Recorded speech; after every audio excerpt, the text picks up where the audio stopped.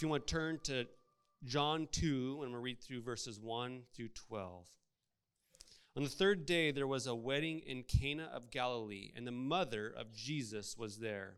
Now both Jesus and his disciples were invited to the wedding. And when they ran out of wine, the mother of Jesus said to him, "They have no wine."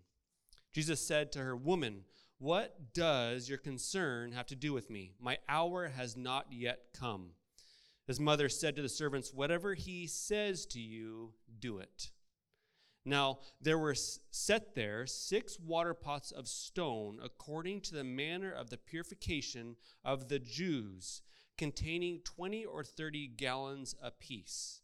Jesus said to them, "Fill the water pots with water," and they filled them to the brim. And he said to them, "Draw some out now, and take it to the master of the feast." And they took it. When the master of the feast had tasted the water that was made wine, and did not know where it came from, but the servants who had drawn the water knew, the master of the feast called the bridegroom. And he said to him, "Every man at the beginning sets out the good wine, and when the guests have well drunk, then the inferior. You have kept the good wine until now." Verse 11. This beginning of signs Jesus did in Cana of Galilee, and manifested his glory, and his disciples believed in him. They what? They believed in him. After this, he went down to Capernaum, he, his mother, his brothers, his disciples, and they did not stay there many days. Amen. Heavenly Father, I ask that you would just pour over us and help us to fully grasp and understand the meaning of this sign, this miracle. Lord God, I ask you would open up our hearts, open up our souls, that we can fully hear from your Holy Spirit. In the mighty name of Jesus, amen. So as we've been walking through this letter, Pastor Corey and Brother Ed have made it clear that John is boldly declaring that Jesus is God, period. Also, as we go through this theme, as we walk through this entire book, John is showing us the entirety, the glory of Jesus and who he is. Just look at John 1:14. "And the Word became flesh and dwelt among us, and we beheld his glory, and the glory was of the only begotten of the Father, full of grace and truth." See, I think John wrote this so that we today could share and be included in the amazing privilege as we join in all the saints and say, "We have seen his glory," the glory of the incarnate Son of God, Jesus Christ. See, this understanding is immensely important. Verse 16 and 17 then go on and they sum this up. Verse 16, "And of his fullness we have all received, and grace for grace." Amen for that. "And for the law was given through Moses, but grace and truth came through" who? Through Jesus. See, hindsight is always 20/20. And when God gives us an eye to see the glory of Jesus, his beauty, his greatness, his worth, that understanding is precious. Seeing his glory and receiving him through grace into our lives, grace to love and grace to rejoice, grace to live forevermore, grace to stand up out of the ashes and to praise him. That's all around grace, from grace to grace. What I mean, it's no accident that John has been building us up through chapter 1 to make it to how he starts chapter 2 with this sign, that first sign, that miracle of changing the water to wine. It's not an accident that he put in verses 14, 16, 17, that he wrote this out. He's saying, look at this because I want you to be prepared for what I'm about ready to tell you. Right before I'm going to release this story of Jesus changing the water to wine. Hopefully you see what I mean as we go through this. So kind of keep those verses in your back pocket. But I'm choosing to remain in this section of this chapter. I was actually going to look at going through the whole thing, and I felt drawn to looking at our authority. But I felt the Spirit saying, no, hold the reins. Stop right there. We need to focus in on what this sign, what this miracle really means. We all know the story really well. Of the 35 recorded miracles that Jesus has done through all the Gospels, 7 are found in John. But this particular sign is only found in John. It's not in the other synoptic Gospels. It's only here. Sometimes, because of story's fame and the prevalence, we all know the story of Jesus turning the water to wine. It becomes common. It becomes familiar to us. This is always dangerous because we tend to find a way just to read over it. Like, oh, that's a cool story, bro. And then we keep on going with the rest of it. But we need to be careful to not just read over this like we would read a children's story. I feel like it's something else if you grow up and you're reading your kids all these different Bible stories with the pictures and everything. We tend to picture that as adults. We stay in that place. We grow dull in our mind. Sometimes we really need to just sit back and recognize this for what it is, because we fail to recognize the significance of what this story is as a tool for evangelism. It's a perfect way to evangelize to those who do not know Jesus. Even for most of us, we fail to see the purpose of the true nature of what Jesus really did here. And then we fail to apply it to our own lives, to die to our old man and become completely purified by his blood. See, this story is more than just a cool story about Jesus' neat party trick. It's more than just a flex on how much power he had. And I would also say, contrary to some commentaries, it's more than just a start to his ministry. Thanks, Mom, for helping me get out the door. It's more than that. It's so much more calculated that's what I want us to grasp today, that this was on purpose. Jesus knew exactly what he was doing. It wasn't just a shove out the door from his mom saying, hey, will you do this cool saving grace for me? There was a purpose to it. Jesus knew why he was doing it. And we have to step out of that box that this was just the basic start to his ministry. See, this was a dramatic declaration that everyone around in that wedding would have known exactly what he just did. They would have known what it meant. It would have had such cultural meaning to them that they would have, I think that we are separated from that a little bit within our culture. But the people of this day would have grasped it entirely. Matthew chapter 13, Jesus says, he who has ears to hear, let him hear. And the disciples came and said to him, why do you speak to them in parables? Now pause right there. I want you to understand that this miracle, I would say, is a parable in action. That's why John says it's a sign, not necessarily a miracle. It's a parable in action. Verse 11, he answered them and said, because it has been given to you to know the mysteries of the kingdom of heaven, but to them it has not been given. For whoever has, to him more will be given, and he will have abundance. But whoever does not have, even what he has will be taken away from him. Therefore I speak to them in parables, because seeing they do not see, and hearing they do not hear, nor do they understand. And in them the prophecy of Isaiah is fulfilled, which says, hearing you will hear and shall not understand, and seeing you will see and not perceive. For the hearts of the people have grown dull. I want us to be careful that as adults that we don't allow our hearts to grow dull to what is written in Scripture. Through complete understanding of the significance of changing water to wine, especially in the vessels that they were changed in, is huge. And there's something more to discover about Jesus when we get to dig deeper into this. Especially when we can apply it to our own life. There's aliveness in that miracle story. It's more than just the start. It's actually a foretelling. It's a foreshadowing of his death. It's talking about his hour, his action of removing sin forevermore, the power of his blood. So we have to be careful to not grow stale in our thinking, but to think as children do. We have to not be too timid or scared to ask our Father in heaven those bold questions saying, Lord, there's got to be more to this. What do you mean by this? What do you mean by that? I feel like sometimes we don't want to step out of that comfort zone. We just want to just read on through it and get to the next chapter. Recently, I've been building up a barn on my property. I've been using the timbers and the lumber from my property and the surrounding area. And so the other day, I was out with Elijah, and I was doing my thing. I'm measuring, doing pencil marks, cutting, doing all that thinking work.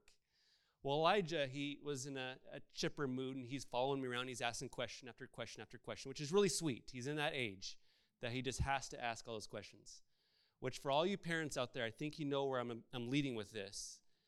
Eventually, those questions lead into just being kind of that white noise in the background, and you can't fully think about what you're doing. And so I'm kind of alarmed in the moment, though, because Elijah says, Daddy, why do you just keep saying because? Okay, I'm caught. I'm found out. Because I just got in the mode of saying, well, because, buddy. Well, God made it that way. But I don't know, son. It's just that way. Because. Well, it made me stop, actually, because I realized here is a child with the mind of a child asking beautiful questions. He is growing. He's learning. He's learning how to be Big Daddy, as what he always says. I have to learn how to be a Big Daddy. I need to celebrate that and not just say because. That means I need to slow down. What I feel is important isn't as important as pouring into my son. Amen?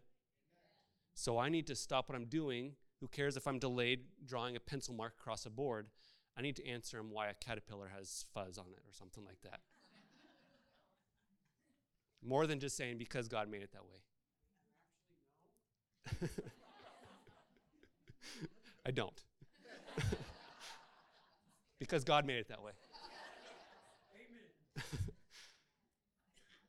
Point being is we can't place ourselves in that dull, adult, mundane way of thinking. And I want to encourage us to have that mind of a child and say, Lord, why? Why the water pots of stone? Why did you speak to your mom that way? Why did you do this miracle? Why did you go to the wedding? Why? Don't be scared of asking the why questions. Amen?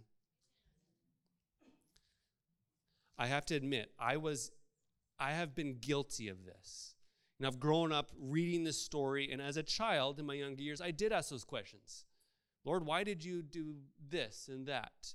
Well, I have to say I didn't work very hard at trying to actually find the answer of what those were. I just learned to read over it.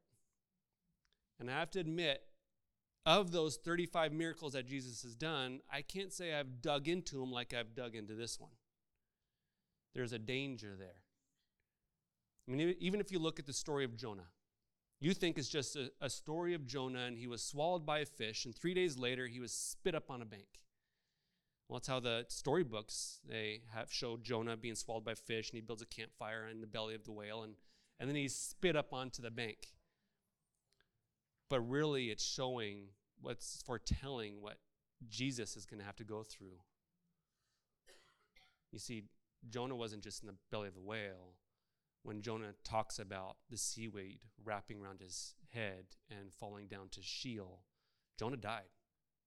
And then 3 days later, he was raised again. And God sent him on his mission. Sounds familiar, right? Jesus came, he was crucified, he died, went to Sheol. 3 days later, he rose again. Every miracle, every story has a purpose, and we cannot read past it. Can we do that? Amen. So, what about these questions? What am I talking about? Well, it's questions like, why did he call his mother woman? Why not mom? What about, why was he so abrupt to her? He wasn't rude, but he was short. Why does he say no and then do it anyway? And then, even when he said no, why does she look at the servant and say, do whatever he said to do? It's almost like she just chose not to hear his no answer. Or why did he choose to fill those large water pots of stone used for purification instead of just filling up the old or the original amphoras that held the wine in the first place? That'd be easier, right? They already have the ladles there. They're ready to dip the wine and serve it. Or why not make it like the miracle with Elijah and the widow, and with the flour and the oil, and where everyone's cup just never runs out? Or the amphoras never run out. Why not do the miracle that way? That'd be pretty cool. Was the reason for him filling all those water pots so he could flex and say, hey, look how powerful I am? I mean, recognize that's 180 gallons of wine. To put that in perspective, that's 900 bottles of wine. It's a life worth of wine for this new bridegroom. He's set up. And then why did he turn the water to wine in those jars and not the cup? Did he turn it in the cup? Was it just for the master of ceremonies, or was it for everybody? Is the vessel even important, the cup versus the jar? Why so much wine? See, I've had all these questions growing up, and I didn't ever investigate that. And then in my maturity, as I grew, I learned to start diving into some of these questions and ask, okay, why? Why did he do this? So I want to cover some of these. I don't think I'm going to get to all of those questions, but I'm going to try. I think you'll understand once we go through this what the answer is. Now, I have to say that it's always a mighty good Sunday when you get to declare the goodness of God and show the glory of Jesus. Amen? And I would say that's the overarching answer of why he did this miracle is because of the glory of Jesus. It's for his glory that he started his ministry with this type of a miracle. But even separate from that, I think there's more under the surface.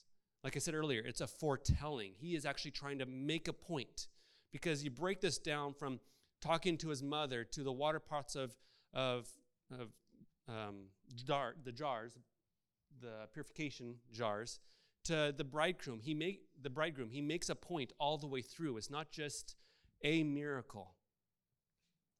See, after the story of the wedding in Cana in John 2, 1 through 10, John says in verse 11, this beginning of signs Jesus did in Cana of Galilee and manifested his glory. His what? His glory.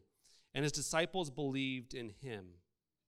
So here John puts a focus again on seeing the glory of Jesus. His disciples saw his glory and they believed in him. Now I always question, did they not believe in him before this? I mean, they left everything they knew and had and walked with him, so they had to believe in him a little bit. But I think they probably believed in him as a teacher.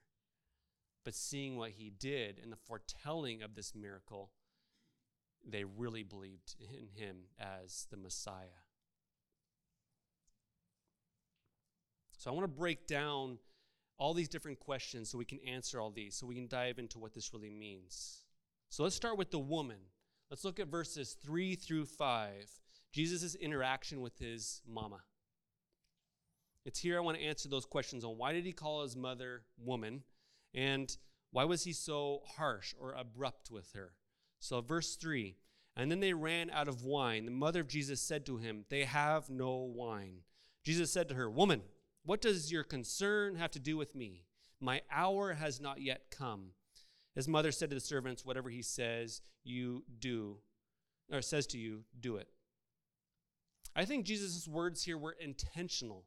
They were intentionally chosen to reveal the radical allegiance to God's will above his mother's will, and above all human attachments and affections. See, this is a surprising response. And I think Jesus knew it was surprising when he said it. And I think John knew it would be when he recorded it. There is nothing cultural that says a man cannot call his mother the title mother. Why didn't Jesus just say, mother, what does this have to do with me? Why does this concern me, mom?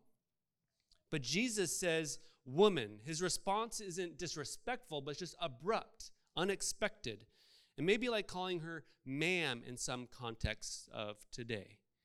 Now, can you imagine your mama coming up to you and saying, asking a question or ask for help in some family emergency, and you say, whoa, ma'am, that has nothing to do with me. How many here would get a slap up the back of the head? And I have to say, my poor mama is probably used to me being abrupt, so she wouldn't be too surprised. But it's kind of alarming to see Jesus speak to her in this way. Again, probably not in a rude way, but he's just separating her from mama to another woman.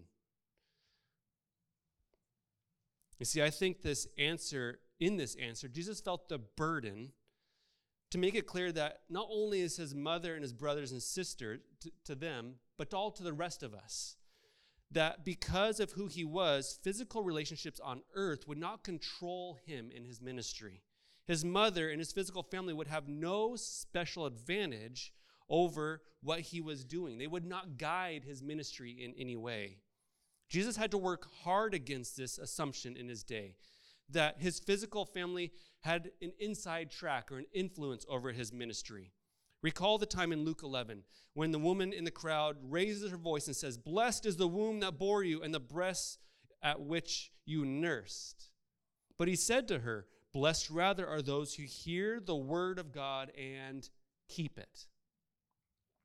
He was always trying to shift the relationship of his family into his relationship with his heavenly Father so that he could walk in his ministry unhindered. In other words, people thought there would be a special spiritual advantage to being the mother of Jesus. We still see that today, and we need to step away from that. But Jesus, I think very plainly here, cut that assumption off. He separated himself. And he took that focus of his attention to physical relationships to the focus of him and his heavenly Father.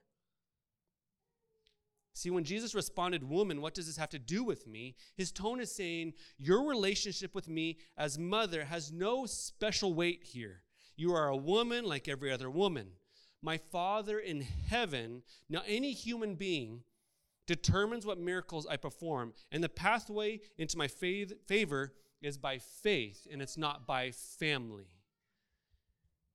It is his tone in that moment that he's saying, I'm separating myself from my family, but I'm aligning myself with my heavenly Father. Amen? This takes me back to why I shared John 1:14. And the Word became flesh and dwelt among us, and we beheld his glory, the glory of the only begotten of the Father, full of grace and truth. We see the glory of an obedient Son, his radical allegiance to his Father in heaven. We have seen his glory of the only Son of the Father. That is his purpose here. That is why he is saying woman and not mama. He is separating himself and saying, I follow my Father in heaven. But why so abrupt? Because Jesus has told us the Son can do nothing of himself, but what he sees the Father do. For whatever he does, the Son also does in like manner. The Son is the Father. He is his Son, and he does everything he says. But how about some of my questions on why did he say no to her, or really he kind of deflected the question. Why did he deflect it but then do it anyway? And then why does it seem like she didn't really take his answer and then just looked at the servants and said, well, do whatever he says? Well, I believe a few things. Number one is communication. 90% of that is body language.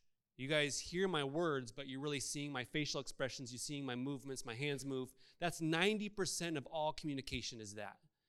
And so we don't know the full body language that took place in this. Maybe there was some joking involved. Maybe there was real sternness. Maybe she was able to see what he was saying in his face, and she knew exactly what he was talking about. That could be. Another explanation is, or thought, is that she has seen him do this miracle before. Who knows? Maybe this is not the first time that Jesus has turned water to wine. Maybe he's been doing this for years in their household. Why have this earthly stuff when you can have stuff from heaven? I mean, that's a true vintage right there. That's the good stuff. So maybe she's saying, I have the man that can fix this problem right away. I don't know. Maybe that could be a reason. Another one could be that she knew her son well enough that she knew what this kind of miracle would mean. Mary may have understood that her son was starting his ministry. She saw the gathering of the disciples, and through the spirit of understanding, she saw what wine represented with what is going to take place in his life.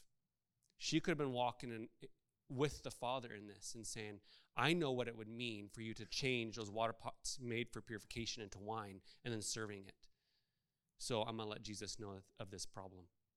It could be. Another one that I feel probably is Mary is going up to him looking for the short-term solution for the problem she had at hand. She was probably involved in this wedding in some sort of way that she even knew that there is no more wine. So she runs up to the man in her life and says, son, knowing who he is, can you solve this problem for me? But in his tone and in the response that he gives her, she instantly becomes fully aware of what he's talking about. She grasps it. She accepts it, saying, okay, I hear your tone. I know what you're talking about. So she concedes. She steps back and says, and looks at the servants and says, you do whatever he says. If he says to do nothing or if he says to do whatever it is, you do it. But she is taking herself out of the picture. That way she can separate herself. She knows what he means by wanting to separate from the family connection. She says, you do you. You now know the problem and you do you. I see that's probably what Mary is trying to do here. So then, why continue the miracle?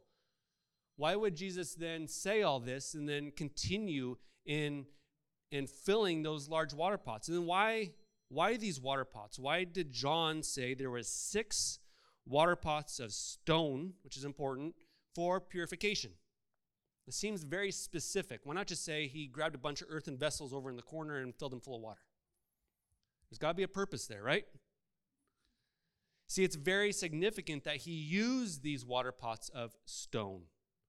If he had just used any old amphora, which an amphora in the day was used to hold wine, sometimes they were quite large, sometimes they were small, and they came down to taper at the very bottom that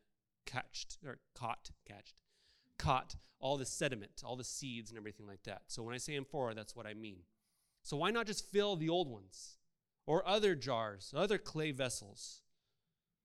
I think this sort of answer is the same as before. It's for his glory, that he could fill 180 gallons of water in these water pots over here. It's for his glory to do such a thing. But I want to add that it's for his glory as our ultimate purifier. Say purifier. This is the moment that he is stepping out of the Son of Mary. He's stepping out of the special guest at this wedding. He's stepping into the role of the foretelling of, I'm going to purify the sins of the world, and let me show you how I'm going to do it. That is what's taking place right here. That's why he's not just going to use these old jars. Verse 6. Now there were set there 6 water pots of stone according to the manner of purification of the Jews, containing 20 or 30 gallons apiece. Jesus said to them, fill the water pots with water, and they filled them to the brim. I think that's also important, but we'll get to that at the end. You see, these water pots were appointed for purification. What that means is these are set aside to make sure that everything is washed and kept clean. That's for the brass basins and the cups that are going to be used for during ceremonial or ritual type times. It's a way to wash your feet so that you're clean to even enter into the household. It's for washing only. You do not drink out of these water pots of stone. But then he uses them anyway, and he fills them not only with water to drink with, but wine to drink with. So why would he put the wine in such special pots? Why would he do this miracle in the first place? I want to give you a hint. What can wash away my sins? Nothing but the blood of Jesus. What can make me whole again? Nothing but the blood of Jesus. Oh, precious is the flow that makes me white as snow. No other fount I know, nothing but the blood of Jesus. That is why he filled the water pots made for purification with wine.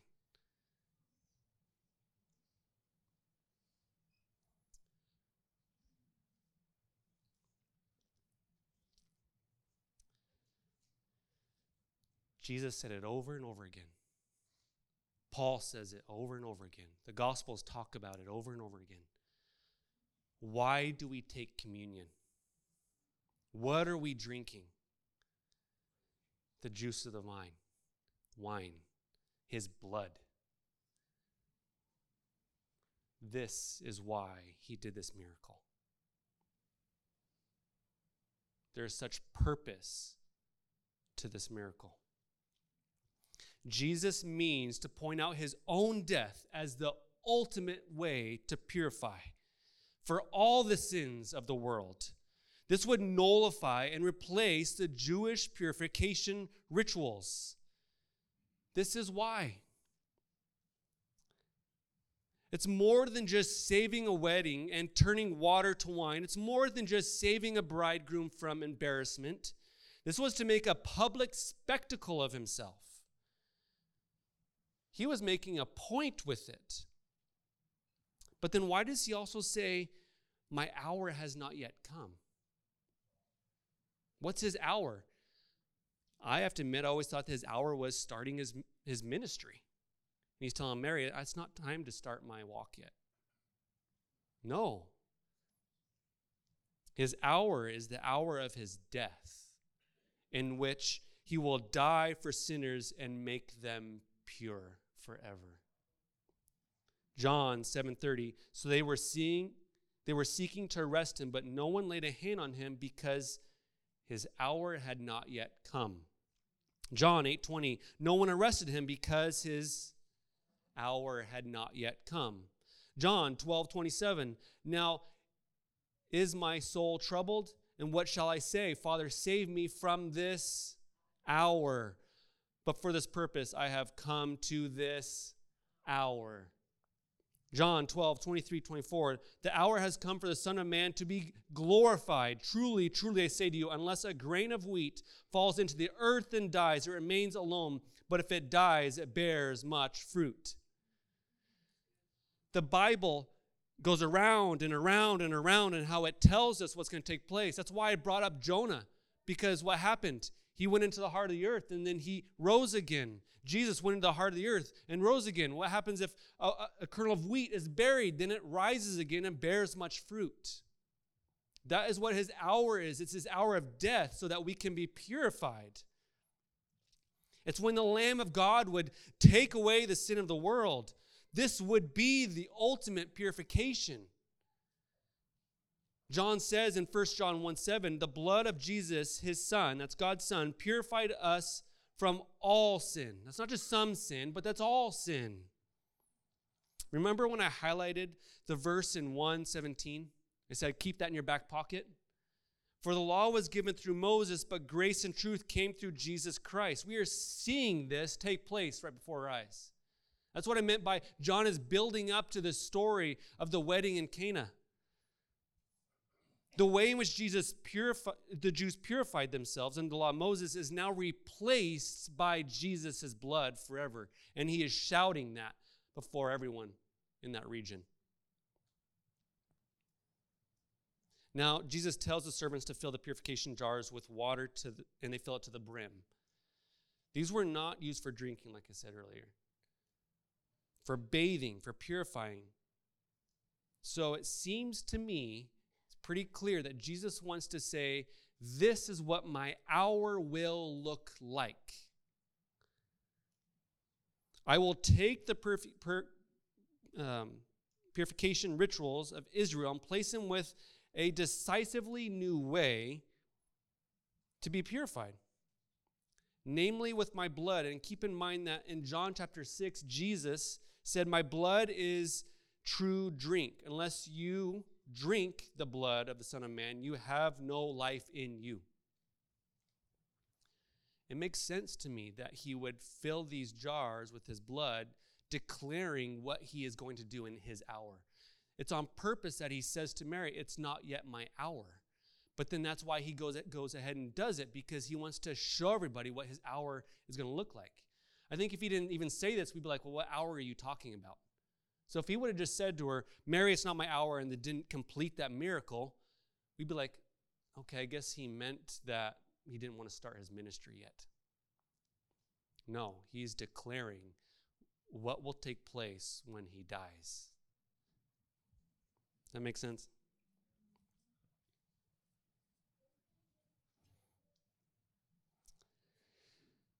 That's why John says a sign and miracle versus a miracle. If he would have said miracle, this would have been a cool way of saving this bridegroom. But because it's a sign, he's showing us what's going to take place. This is an acted out parable. That's why I said it's acted out. It's in the moment. It means something more than just a miracle. Healing a woman who has been plagued with constant bleeding is a miracle. Changing water to wine seems like a miracle, but it's actually a sign. That's the difference between those two. See, him doing this shows us that his purification is going to be final, decisive. It's the ultimate purification for sins. There's no ritual anymore. The Jews, once they believe in Jesus, don't have to have those water pots in their house anymore. There's only one way to be clean. And John tells us this in Revelation 7:14. They have washed their robes and made them white in the blood of the Lamb. See, the glory of Jesus is that he alone, once and for all, has made us clean. No longer dirty by our grime, no longer dirty by our sins. It's not by our own power, but it's by his. See, this is why I got a little frustrated in reading some of these commentaries, because some of them went through and they didn't quite hit the mark, I don't feel like. Because I had the question on why the water pots of stone. Was the wine turned in the water pots of stone, or was it just turned to wine in the cup? Some commentaries even said that wine was only turned in the cup for the master of the ceremonies. Hogwash. That would erase the whole purpose for doing the sign in the first place. If it was only in the cup, which that cup had no ties to any spiritual laws, it had no ties to any Old Testament law. The master of ceremony was just a man. He had no tie to any Old Testament law, but these water pots of stone had a tie, and they mean something. They mean purification. The cup doesn't. Of course, he turned all 6 of the stone water pots to wine. All of them. Not just one of them, not just the one that he dipped out of, but all of them. And why 6?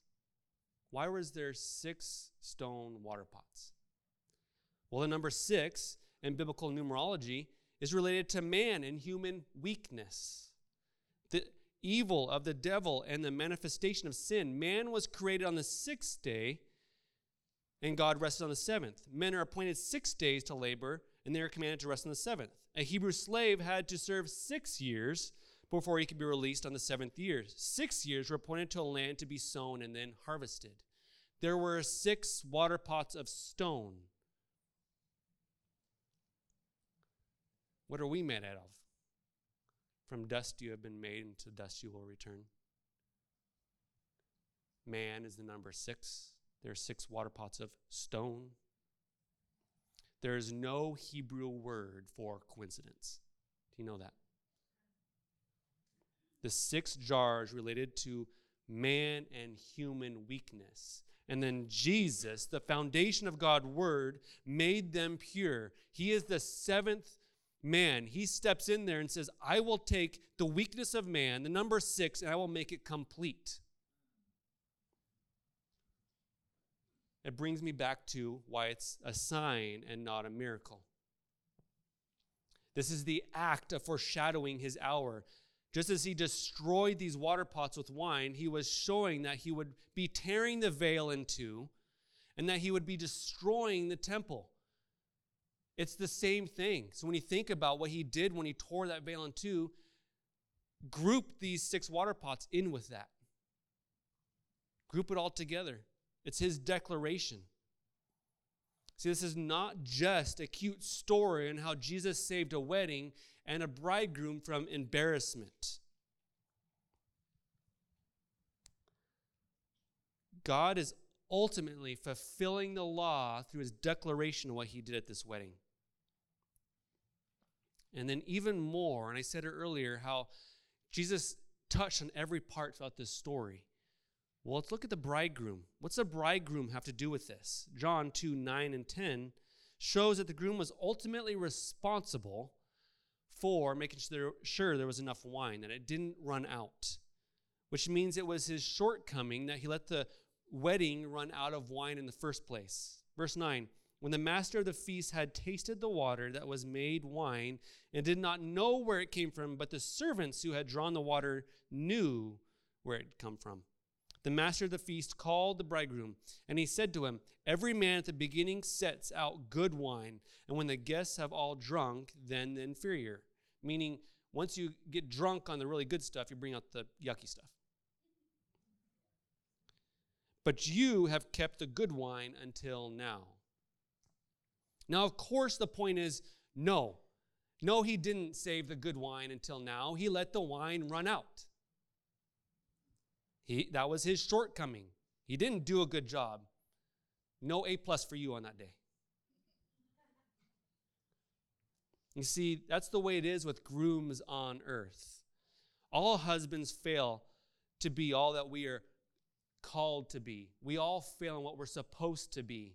But Jesus is the perfect bridegroom. Jesus in this time plays the role of the perfect, all-providing bridegroom at that wedding. He says, this is how I will do it. Human weakness fails, but I will never fail you. Your attempt at purification fails, but I will never fail you. Your attempt to supply everything that your guest needs, you fail at that too. I will never fail you. When I do my wedding feast, he says, I will have enough wine. He will provide everything. And then why were those 6 water pots used for purification empty in the first place? Have you ever asked yourself that? Why did the servants even have to fill them up? Shouldn't it be the rule of the household to the servants that always keep these water pots used for purification full? See, that's what a proper bridegroom would do, especially during a wedding. But that shows the insufficiency of this bridegroom. You see, these water pots represented the best side of Jewish faith and life, but their emptiness declared their insufficiency and that bridegroom's insufficiency to not keep them full. The way that Jesus manifested his glory at this wedding was to show himself as the all-providing bridegroom.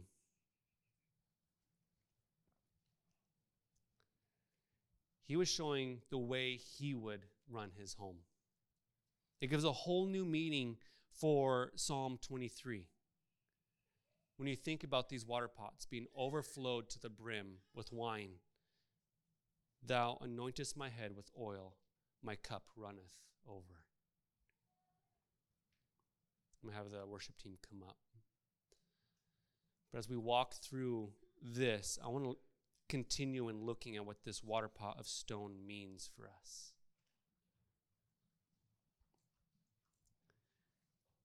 Not only did he show his glory from the start to the end, but he's even declaring that I will provide for you and I will cause you as a water pot of stone to overflow. I will cause you to be ultimately purified, completely and wholly. That's what he is declaring here. But what does this mean for us today? It slightly still is a cool story, bro, when you're looking at this as a sign, right? It's really neat to see that this was a sign foretelling his hour and death. But what does that mean for you today?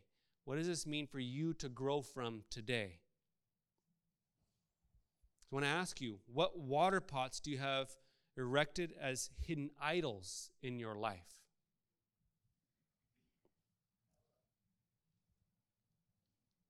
And then do those need to be destroyed and covered with the blood of Jesus? Earlier this morning, I talked about John 2:11. This beginning of signs, Jesus said in Cana of Galilee, did in Cana of Galilee and manifested his glory, and his disciples believed in him. So here, John is declaring the goodness of God. He is declaring the glory of Jesus, and in that, his disciples believed in him. They followed him as a teacher. They most likely recognized him as the Messiah. And it isn't just because they saw him use his power that he was given from the Father to change water to wine. All that's cool. What they saw was a man foretell his death and erase everything that they've once done. Erase everything they've believed in. That is why they believed. It's time for us to believe that. Too often we try to do this by our own strength. It's time that we lean on him, believe on him, trust in him. We need to turn our hearts of stone to flesh. It's time that we relinquish everything that we are, any way that we are trying to do it ourselves. It's time to get away from that, to step away from that. Look in your heart, your stony heart, and say, in what ways am I trying to make it pure for God instead of allowing God to make it pure for him? Amen? This is why I've shared many times my favorite verse, Ezekiel 36, 25 through 27. Then I will sprinkle clean water on you, and you shall be clean. I will cleanse you. Oh, it gets me every time. I will cleanse you from all your filthiness and from your idols.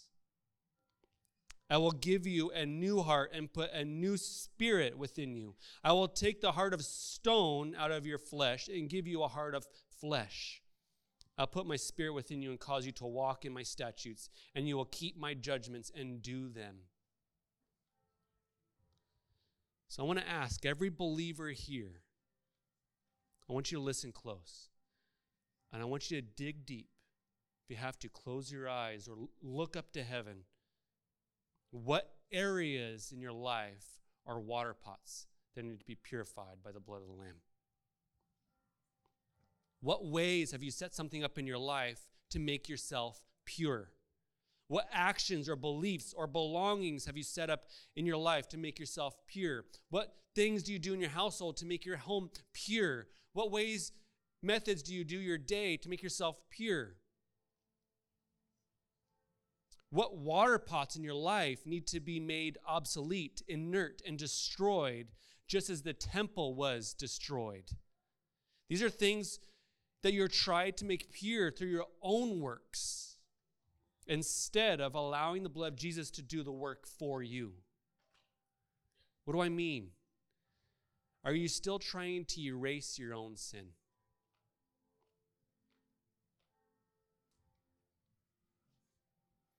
In what areas in your life are you trying to earn your worthiness of his salvation?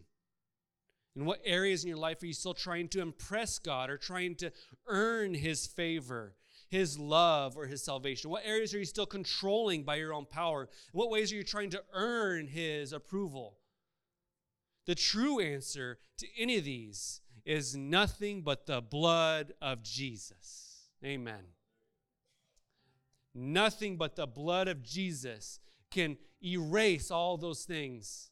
Nothing but the blood of Jesus can make you pure again. Nothing but the blood of Jesus will get you through those gates into heaven. Nothing but the blood of Jesus will help you in your walk right now. Nothing but the blood of Jesus will rise you up out of the ashes through the hell that you're going through to be able to stand up and praise him again.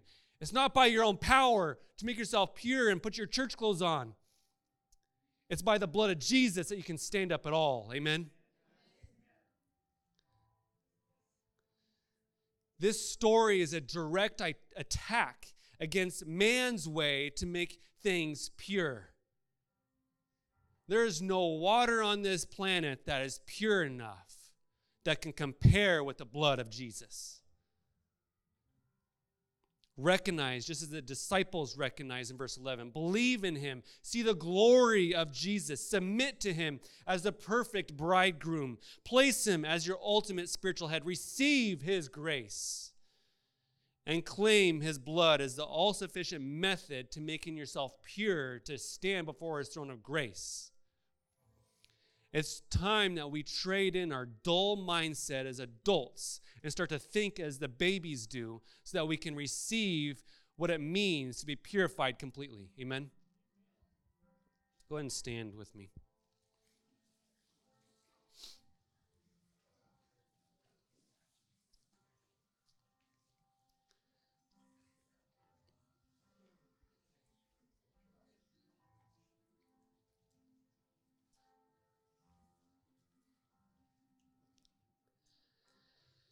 In preparing this week, I'm going through this, and it was alarming to me because I must have had water pots set up because I go to tell Rachel my aha moments through this and the way that the Holy Spirit touched my heart, and I couldn't even speak because I just standing there crying like a little baby in the kitchen.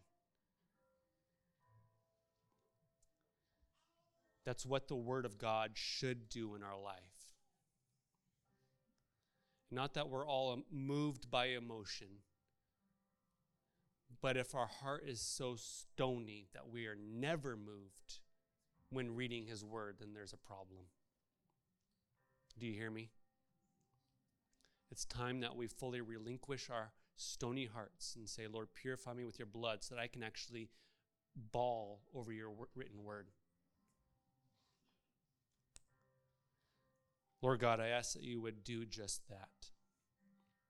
That you would, as you prophesied through Ezekiel, that you would cause our stony hearts to be turned to flesh. Lord, it's my desire that we would grow to learn what it's like to be a child again, to ask those questions that cause us to dig deeper, to then be able to be in a place that we are weepy in your presence.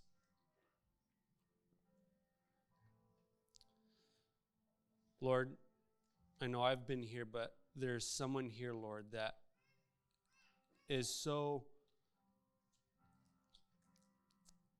injured by the ways of the world that they can't even look at you and say, Abba. Lord God, I ask that you would pour your love over them abundantly. And Lord, I ask you to pour your love abundantly over your people so that our hearts can be soft for you. Lord, so that we can actually stand up and worship you with our arms stretched high. And we can say nothing but the blood of Jesus. And in that we can worship completely you.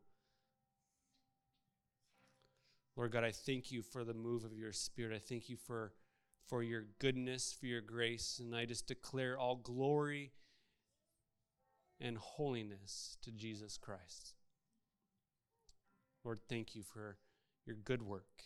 And Lord, as we stand here and worship you, I declare as one church, we step before your throne of grace to receive all we need and then just to worship you as we enter into heaven in thanksgiving and praise. Lord, we do that now. In Jesus' name I pray.